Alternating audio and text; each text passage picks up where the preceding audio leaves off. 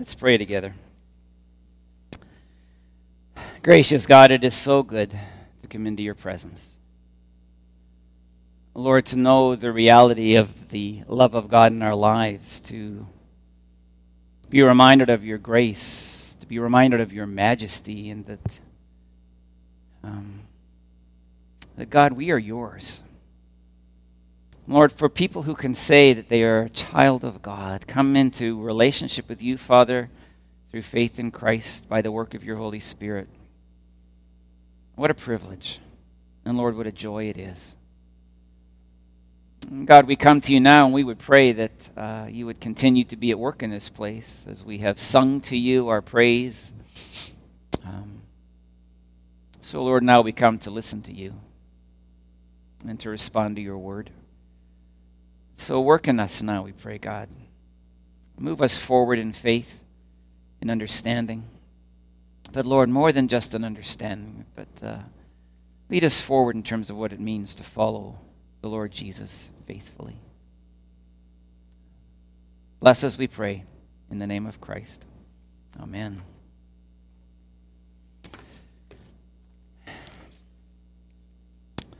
Well, I've realized something in the last month or two, I suppose, about the preaching that I am doing in these last, if you would, months of my tenure as pastor at IPC. As those months sort of shorten up, if you would, is that I'm feeling there's great need to preach things that I need to preach. Do you know what I mean by that? I mean, I've always preached what I thought was important. And I come into each service saying, man, this is important. These people need to know. They need to hear from God, and hopefully it'll impact their lives. But, I've only got 18 sermons left, and including this one. And for those of you who don't think that's few, I think it's few because I've preached 46 sermons over the last 30 years. So 18 is nothing, right? It's really very few. But it's like, what do I need to say, Father? I mean, it's like a limited opportunity now, right? I don't have the opportunity that I might have had before. What's most important for you that you want me to speak to? And to tell you the honest truth, I guess the truth is always honest, isn't it? One of the things that God has really laid on my heart to preach about is this topic that we're going to start to address today, and that is holiness. Holiness. I'm calling this sermon Your Holiness.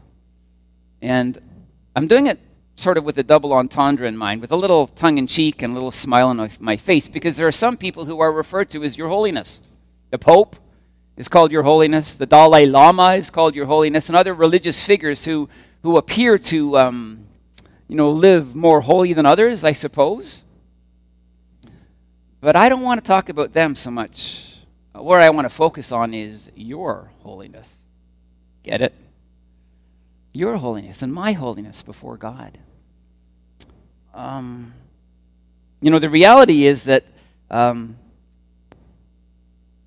had a bit of an epiphany in the last, 6 months or so. It's like a light went on in this regard. And I've recognized, and I you can agree with me or disagree with me on this, but there are many North American Christians who are really, really aware of the love of God and the grace of God. And so they should be. Because the love of God and the grace of God are incredibly important for us to understand and to live our lives according to. But my contention in this series is that there's been such an emphasis on the love of God and on the grace of God that for some reason the holiness of God's not really talked about a whole lot. And I recognize even in my own preaching that it's something that's, if you would, fallen off the table. I think maybe it's because a couple of generations ago there was a big swing and the focus was on Christian morality and how we live our lives, and then there's been a big swing through my lifetime, through my ministry, to grace, and love. Not so much focused on how we behave morally, if you would. But I'm recognizing we need to swing back into the middle and hold on to both. And we need to take a look at this. We need to take a look at our holiness, take a look at God's holiness, take a look about what it means to be holy in terms of how we live our lives. And recognize that there's something in Scripture that calls us to this thing called holiness. So I'm asking you today as we kick this off, how is your holiness? as I've asked myself the same question. See, in essence, what Scripture calls us to first and foremost is to be like God. You ever thought about that? You and I, we're supposed to be like God, who is holy. Holy. I want to take you to the classic passage in the New Testament, at least on holiness. It's 1 Peter 1, 15 and 16. It's actually a quote, part of it, from Leviticus, which is a book in the Old Testament which describes holiness. It's the holiness code. It's how the Israelite people would approach God, especially in worship, how they would have to live in order to enter into His presence in that day. And you know what is described here is this concept. We are to be like God. Now, God is holy. What does that mean? Number one, it means He's set apart from the whole world. He is distinct from all of creation. There is nothing and no one in the world like God. He's unique. Number one. Number two, He is morally pure. God is sinless. We saw that in the life of Jesus. But it only reflects the reality of God all through eternity. God has no sin in Him. Never has, never will. So listen to this. 1 Peter 1, 15 and 16 say these words. But just as He who called you is holy, so be holy in all you do. That's wild, huh? To be holy like God in all that we do? For it is written, be holy because I am holy. And that's the quote from Leviticus. Like, whoa, what does this mean? What does this mean for us? How can we dig into this and understand it? We are called to be like God. And I could read numerous passages over and over and over and over again from the Bible that calls us to this. The reality is that there are 600 references and more to holiness in the Bible. That is actually a greater number of references in the Bible than there is to the love of God. Isn't that interesting? There's a greater focus, numerically at least, in the Bible on God's holiness than on His love. Both are incredibly important and true and need to have impact in our lives. But even in that light, it seems a little odd to me. With such a focus in Scripture on God's holiness, it's not so prominent anymore in the Church of Christ. Well, the first thing I want to do today is lay a foundation for our discussion that is to come. And I want to look at the struggle that many Jesus followers have in relationship with the idea of God's law. The law, of course, being the means to holiness. Follow the law, you'll live a holy life. But there seems to be this confusion and challenge and difficulty.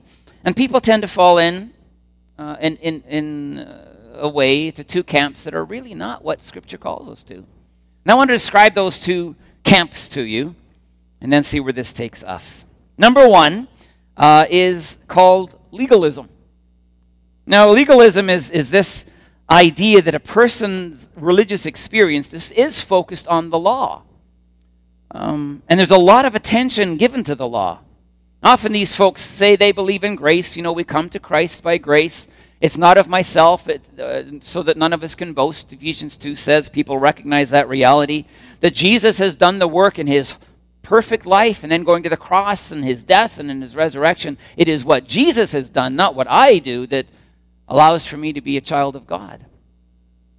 That is believed. Yet when it comes to living life as a follower of Jesus, very often people don't live as though grace were a reality. You know, it's almost as if they have to live in such a good fashion that they gain the approval of God. I want to tell you, whether you're coming into faith or whether you're living in the faith, the approval of God is given to us through Christ, not by our behavior, not by obeying the law. But you see, in this instance, religion, if you would, is defined by rule keeping. God, some folks think, is displeased when they break the law, when they sin, and somehow is rejecting of people or not as happy with them as He might be. So they think. And then on the other hand, if they manage to keep the law, then they think God approves of them and thinks highly of them. And what happens out of this perspective is that people feel a couple of things. One of them is a lot of guilt. You know, people who set this if I can put it this way, unrealistically high standard for themselves, and they can't meet it, because who can keep the law? I can't, and you can't. That's why we needed Jesus. But when people fail to keep the law, they feel guilt, and they feel that God is that stern judge who condemns them because of their behavior. And in this thinking, in this kind of living, it's pretty much impossible to really know and experience and believe in the love of God. He's a judge, he's not a God of love. And it's pretty much impossible to know joy, the joy of the Lord, because it's not a lot of fun feeling guilty all the time. And it's pretty much impossible to have that experience of the prodigal son who was pretty sinful and came home to the father, but found this father as one who was just thrilled to see him and threw his arms around him and loved him and led him to a celebration. You see, the legalist can't experience that because God is a judge, a punishing judge, a condemning judge, versus what I've described to you here. So on the one hand, the legalist can be pretty guilt-oriented and feel condemned. On the other hand, there's the problem of pride and judgmentalism. This happens when a legalist might stand back and see other people sinning and say, well, I don't do that, and sort of raise themselves above others and point fingers and condemn, as if they're God, which they're not, of course. Classic story comes to us in the New Testament, Luke chapter 18. Jesus tells the story about two men who went to pray and to confess their sins. And I'm going to read that to you. Luke 18, 9-14. To some who were confident in their own righteousness and looked down on everyone else, Jesus told this parable. So we've got a legalist who's looking down on other people who have behaved in a fashion that they wouldn't think of. All right? Two men went up to the temple to pray, one a Pharisee and the other a tax collector. The Pharisee stood by himself and prayed, God, I thank you that I am not like other people, robbers, evildoers, adulterers, or even like this tax collector. I fast twice a week and give a tenth of all I get. But the tax collector stood at a distance. He would not even look up to heaven, but beat his breast and said, God, have mercy on me, a sinner. I tell you that this man, rather than the other, went home justified before God. For all those who exalt themselves will be humbled, and those who humble themselves will be exalted. Jesus is saying, this legalist, the Pharisee, came to confess a sin, but he did not go home justified. He did not go home forgiven. He was too proud to admit his own faults. You see, legalists don't tend to see their own sin, especially the sin of pride. They just see the sin of everyone else. And when they see the sin of everyone else, they point the finger and they blame and they condemn. And I want to tell you, my friends, and I want you to hear this. This is not biblical Christianity. It's not. This has nothing to do with the way of Jesus, as you just heard me read. Such people don't even get their sin forgiven, which is a startling comment. And what we need to do, my friends, is start to look at this, and I'm going to give you the other side of this problem, if you would, in a minute. But let me just ask you, and I want you to think about this as I have requested you sort of locate yourself on this to see whether either of these two unbiblical realities is how you live your life as a believer. But do you tend to feel a lot of guilt in life as a follower of Jesus? Is that part of your experience? I'm here to tell you, if you are in Christ, if you have been forgiven for your sin, you don't need to live that way. That's not what God wants for you. He wants you, every time you sin, and you will, and so will I, you need to come to the prodigal son's father, and you need to find forgiveness, and you need to find him wrapping his arms of love around you and reaffirming you as his child and helping you then celebrate the grace you've experienced. Not guilt or even shame. Do you ever find yourself condemning other people because of their behavior? See, that's, again, what Jesus doesn't want for us. We're no better than others. My sin might be a little more hidden than yours or someone else's, but I'm no better than anybody, nor are you. We recognize the need of grace, we recognize the need of forgiveness, and we live in it. But we're not called to judge people, kind of raise ourselves above as if we're somehow better. So my friends, number one, legalism. We need to turn away from it.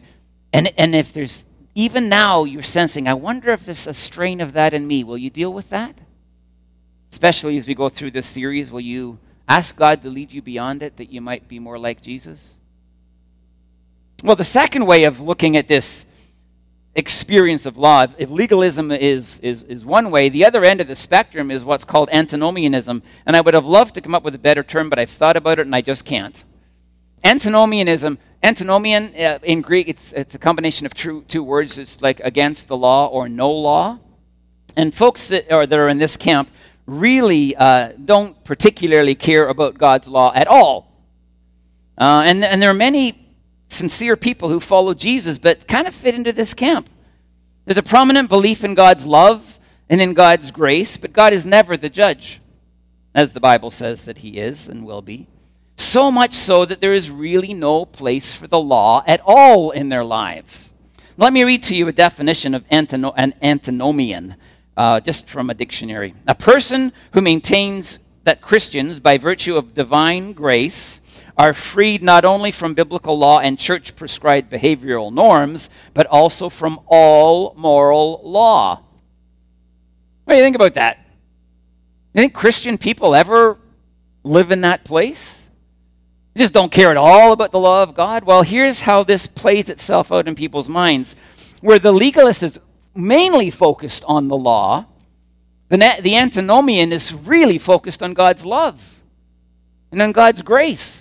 That's really their view, their perspective, if you would. And where that is prominent, they really honestly don't care much about, they don't think God cares much about how they live. Whatever they might do, God will forgive. Whatever they might do, God's grace is sufficient for it. It's just not that important to them. Sometimes these folks even think that the law is a bad thing. Even though, listen to me, the law of God is as much divine revelation as any part of Scripture. It is from his mind to us. It's an expression of his will. It is good for us to know this law and then, of course, to live by it.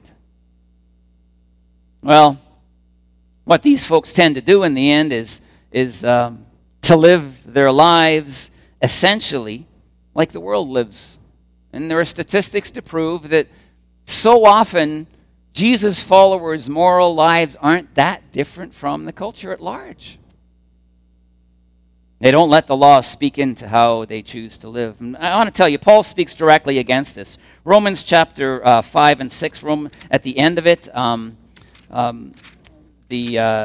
chapter 5, Paul's talking, I'm not going to read the end of Romans 5, but I'm going to read the beginning of Romans 6. Paul's talking about this incredible reality of grace, where sin abounds, grace abounds all the more. It's an amazing thing. You can't out-sin God's grace. No matter what you do, where you break the law, where you sin, where you do things that are wrong in the eyes of God, God's grace is sufficient for that. And we can find forgiveness. It's an amazing reality. But then he says this at the beginning of verse 6, verses 1 to 2. What shall we say then? Shall we go on sinning so that grace may increase? By no means! Exclamation mark. We are those who have died to sin. How can we live in it any longer? You see, we can't get to that place where the law has no reference to our lives. We can't get to that place where we can depend on grace so that it doesn't matter how we live. We can do whatever we choose. Paul is so clear. And the bottom line is that in the Bible, the law is a good thing. It is of God, and it is a blessing to it. It's something that we have to take seriously. It's an expression of his will. Listen, that so often we are called to obey. Obey. My friends, what's going on in this instance is that we get to that point where we recognize that there's something beyond legalism. And there's something beyond antinomianism, where by the way love is the norm. Let me just take a moment with that. Love is the norm, so much so that people define what's right and wrong by this standard of love. God is love. But when they're thinking about what's loving, they don't allow Scripture to inform what loving action is. They don't take the law of God as an expression of love, which is good, which is of the Lord, and say, okay, this is what loving action is. People who live in this antinomian camp just think, well, I can determine what's loving. Whatever I think is loving, well, that's what I'm going to do. That's really common in the culture. Love is love, they say. But it's according to the human being, not according to Scripture, not according to God. My friends, what we have to recognize that there's something in the middle here.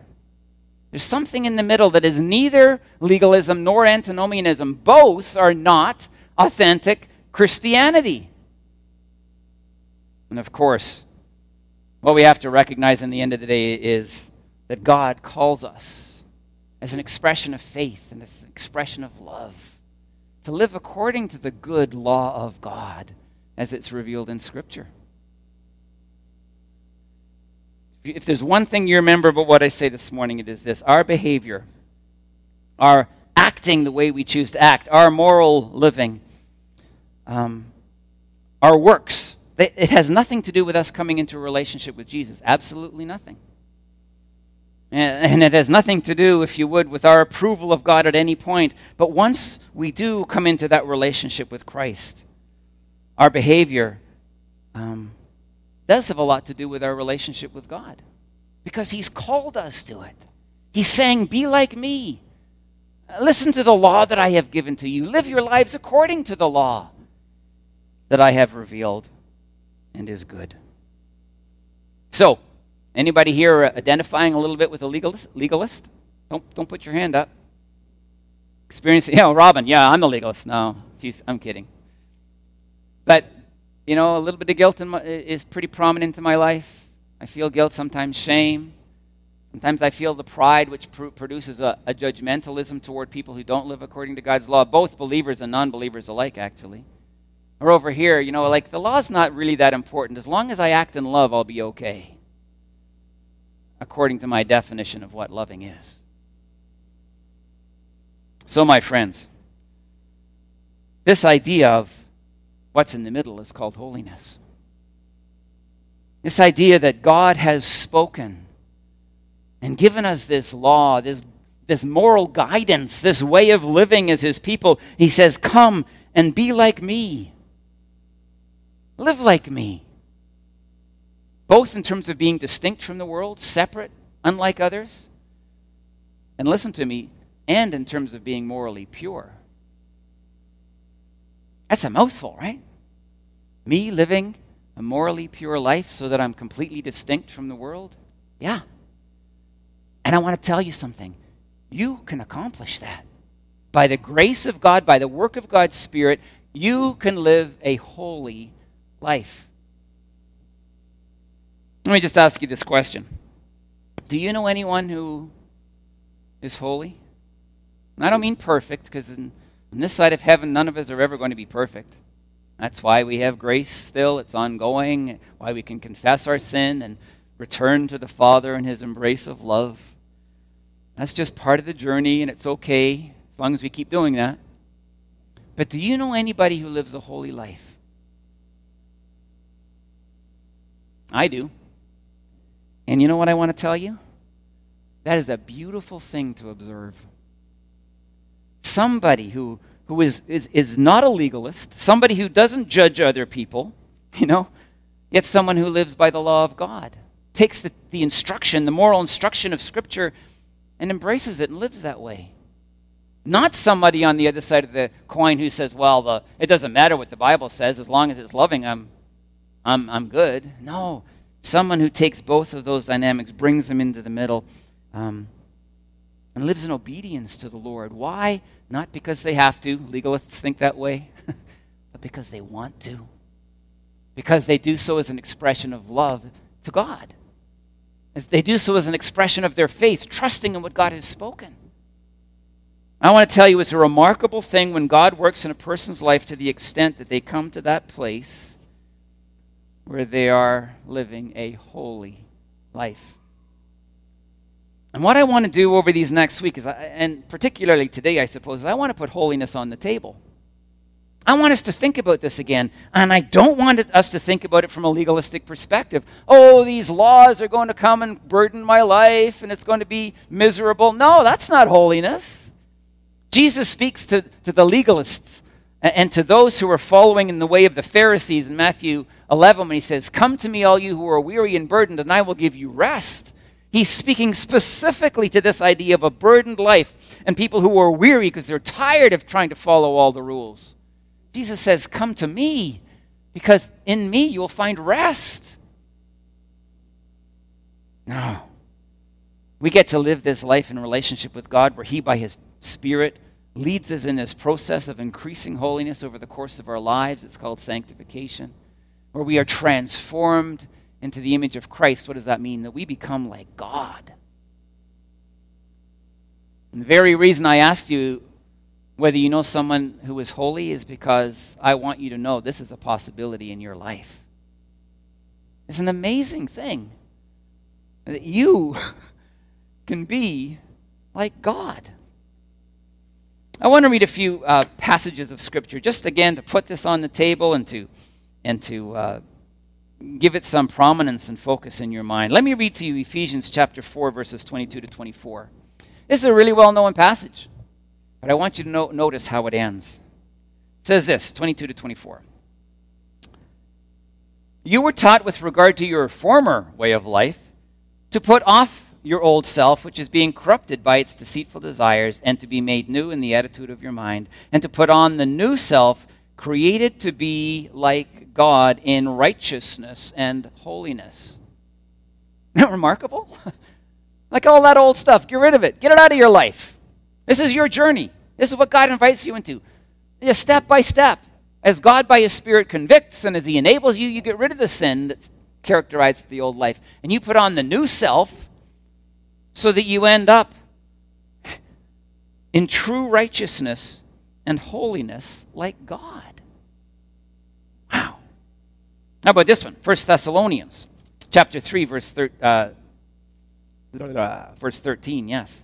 It says this, may he, the Lord, may he strengthen your hearts so that you will be blameless and holy in the presence of our God and Father when our Lord Jesus comes with all his holy ones. There it is again. Here's our goal. Here's our intention. Here's our aspiration. This is what the Lord calls us to, holy living, without judgment, but according to his law. Chapter 4, same book, 1 Thessalonians 4, verse 3 to 7. This is a great text. It says this, it is God's will that you should... Oh, I'm reading from the NIV, and I asked them to put it up in the NLT. Do we have it in the NLT? We don't. Okay, well, we'll read it in the NIV then, and I'll explain to you why. It says in verse 3, it is God's will that you should be sanctified. Now, in the New Living Translation, it's translated holiness. It's the same concept. A sanctified person is holy. A saint is holy, all right?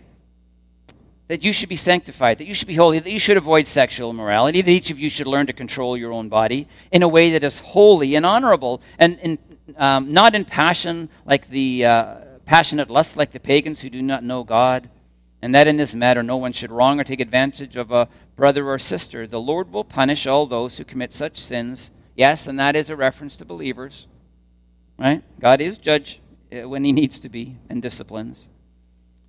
As you were told and warned before, for God did not call us to be impure, but to live a holy life.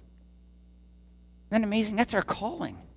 Once we're in the kingdom, again, get it. We don't get into the kingdom by how we live, by our works, by our moral actions. It has nothing to do with us gaining the acceptance of God and being received as his child. But once we're in the kingdom, once we're part of the family of God, once we're in a relationship with the Holy God, it is for us to strive to live like him, to make that our goal, to make that our intention. Let me take you back to 1 Peter, and I'm going to read actually a longer text here, because it puts it in context compared to what I read before. Chapter 1, 13 to 16. Listen, therefore, with minds that are alert and fully sober, set your hope in the grace to be brought to you when Jesus Christ is revealed at his coming. As obedient children, do not conform to the evil desires you had when you lived in ignorance, but just as he who called you is holy, so be holy in all you do. For it is written, be holy, because I am holy. In all we do, holiness, God-likeness, moral purity. See, my friends, I want us to take some weeks, and I want us to celebrate God's love. And I want us to celebrate God's grace. But I also want us to come to terms with the holiness of God and His call in our lives to be like Him, to be holy. Last verse I'm going to read to you comes from Hebrews chapter 12, verse 14. If I can find it. Here we go. It says this: make every effort to do two things. Make every effort, number one, to live in peace with everyone and to be holy. Without holiness, no one will see the Lord. We're going to talk about that verse in the coming weeks.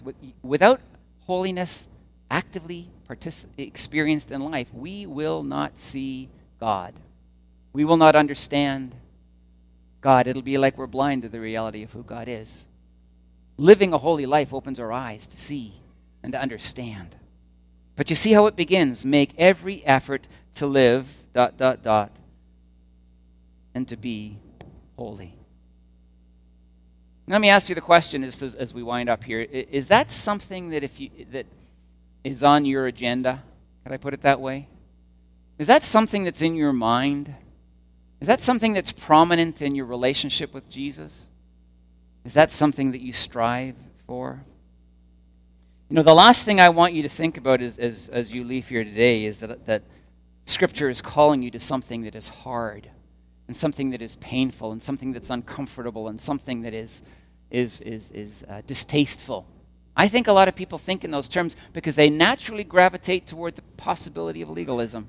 Oh, it's all about the law, and if I don't meet the law, I'll feel guilty because of it, and people will judge me. Nothing to do with holiness. It really doesn't have anything to do with following Jesus, as we have seen from His words today. Some might be going, oh my goodness, I like choosing what's morally right based on love according to my opinion. Well, you know what? If you're an authentic follower of Jesus, it's time to move away from that as well. Because we don't get to decide what's right and wrong. We don't get to decide what's loving. God has spoken it in His Word. And in this text in Hebrews, we are essentially told to strive for this thing called holiness, where we live our lives in obedience to the King of Kings, out of faith and out of love, so that our lives, by the power of the Spirit at work within us, is transformed. And step by step by step, we put off the old and we put on the new. We move beyond the sin that once mastered us and controlled us and was more powerful in our lives than we were able to handle. And by the work of the Spirit, it is gone increasingly, so that we end up obedient to the Lord. My friends, how is your holiness? I want to invite you into a journey where we understand more of these things and where we come to a place where, as we hold on to the love and the grace of God, we discover in greater and greater and greater measure the holiness of God, which calls us, gives us the desire, gives us the longing to be like Him. Let's pray. Gracious God, we do recognize that it's not always an easy thing to wrap our heads around the reality of what it means to follow Jesus, especially when it comes to these issues. But God, there may be people here who recognize some legalism in them, who experience just way too much guilt in life, or maybe too much judgment of other people. And God, I pray for those folks that they will recognize this, and they will recognize it's not what you want for them, that they need to be freed from all of that to live in grace and to celebrate with joy what you have done for them in Christ. God, there may be people who are here, who are listening online, who have lived in this antinomian realm too long, who don't give the law any weight at all, who think that as long as what they do is loving according to themselves, that it's right and good. And God, I pray that they will come to understand the reality of what it means to follow Jesus. That God, you have revealed your law, and it is good, and it is right, and it is the way that we are to love one another. And I pray, Lord, that those folks start to take what you have written into Scripture about what is right and wrong more seriously, and they begin to live out of faith, trusting in what you have revealed, learning to live in obedience to you and what you have spoken. God, in the end of the day, I pray that you will make all of us holy people, that we will strive for it, that you will work by your Holy Spirit, that we will be able to put off the old and put on the new. So in the end of the day, Lord, we look like you. God, our prayer is that you would make us holy. Our prayer is that you would recognize that we have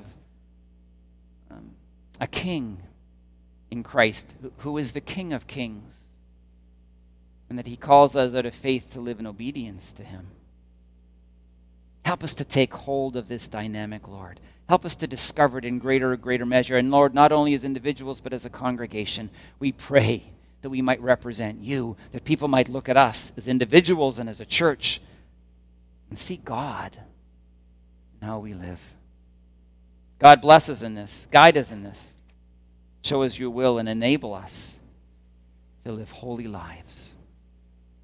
This we pray in Jesus' name.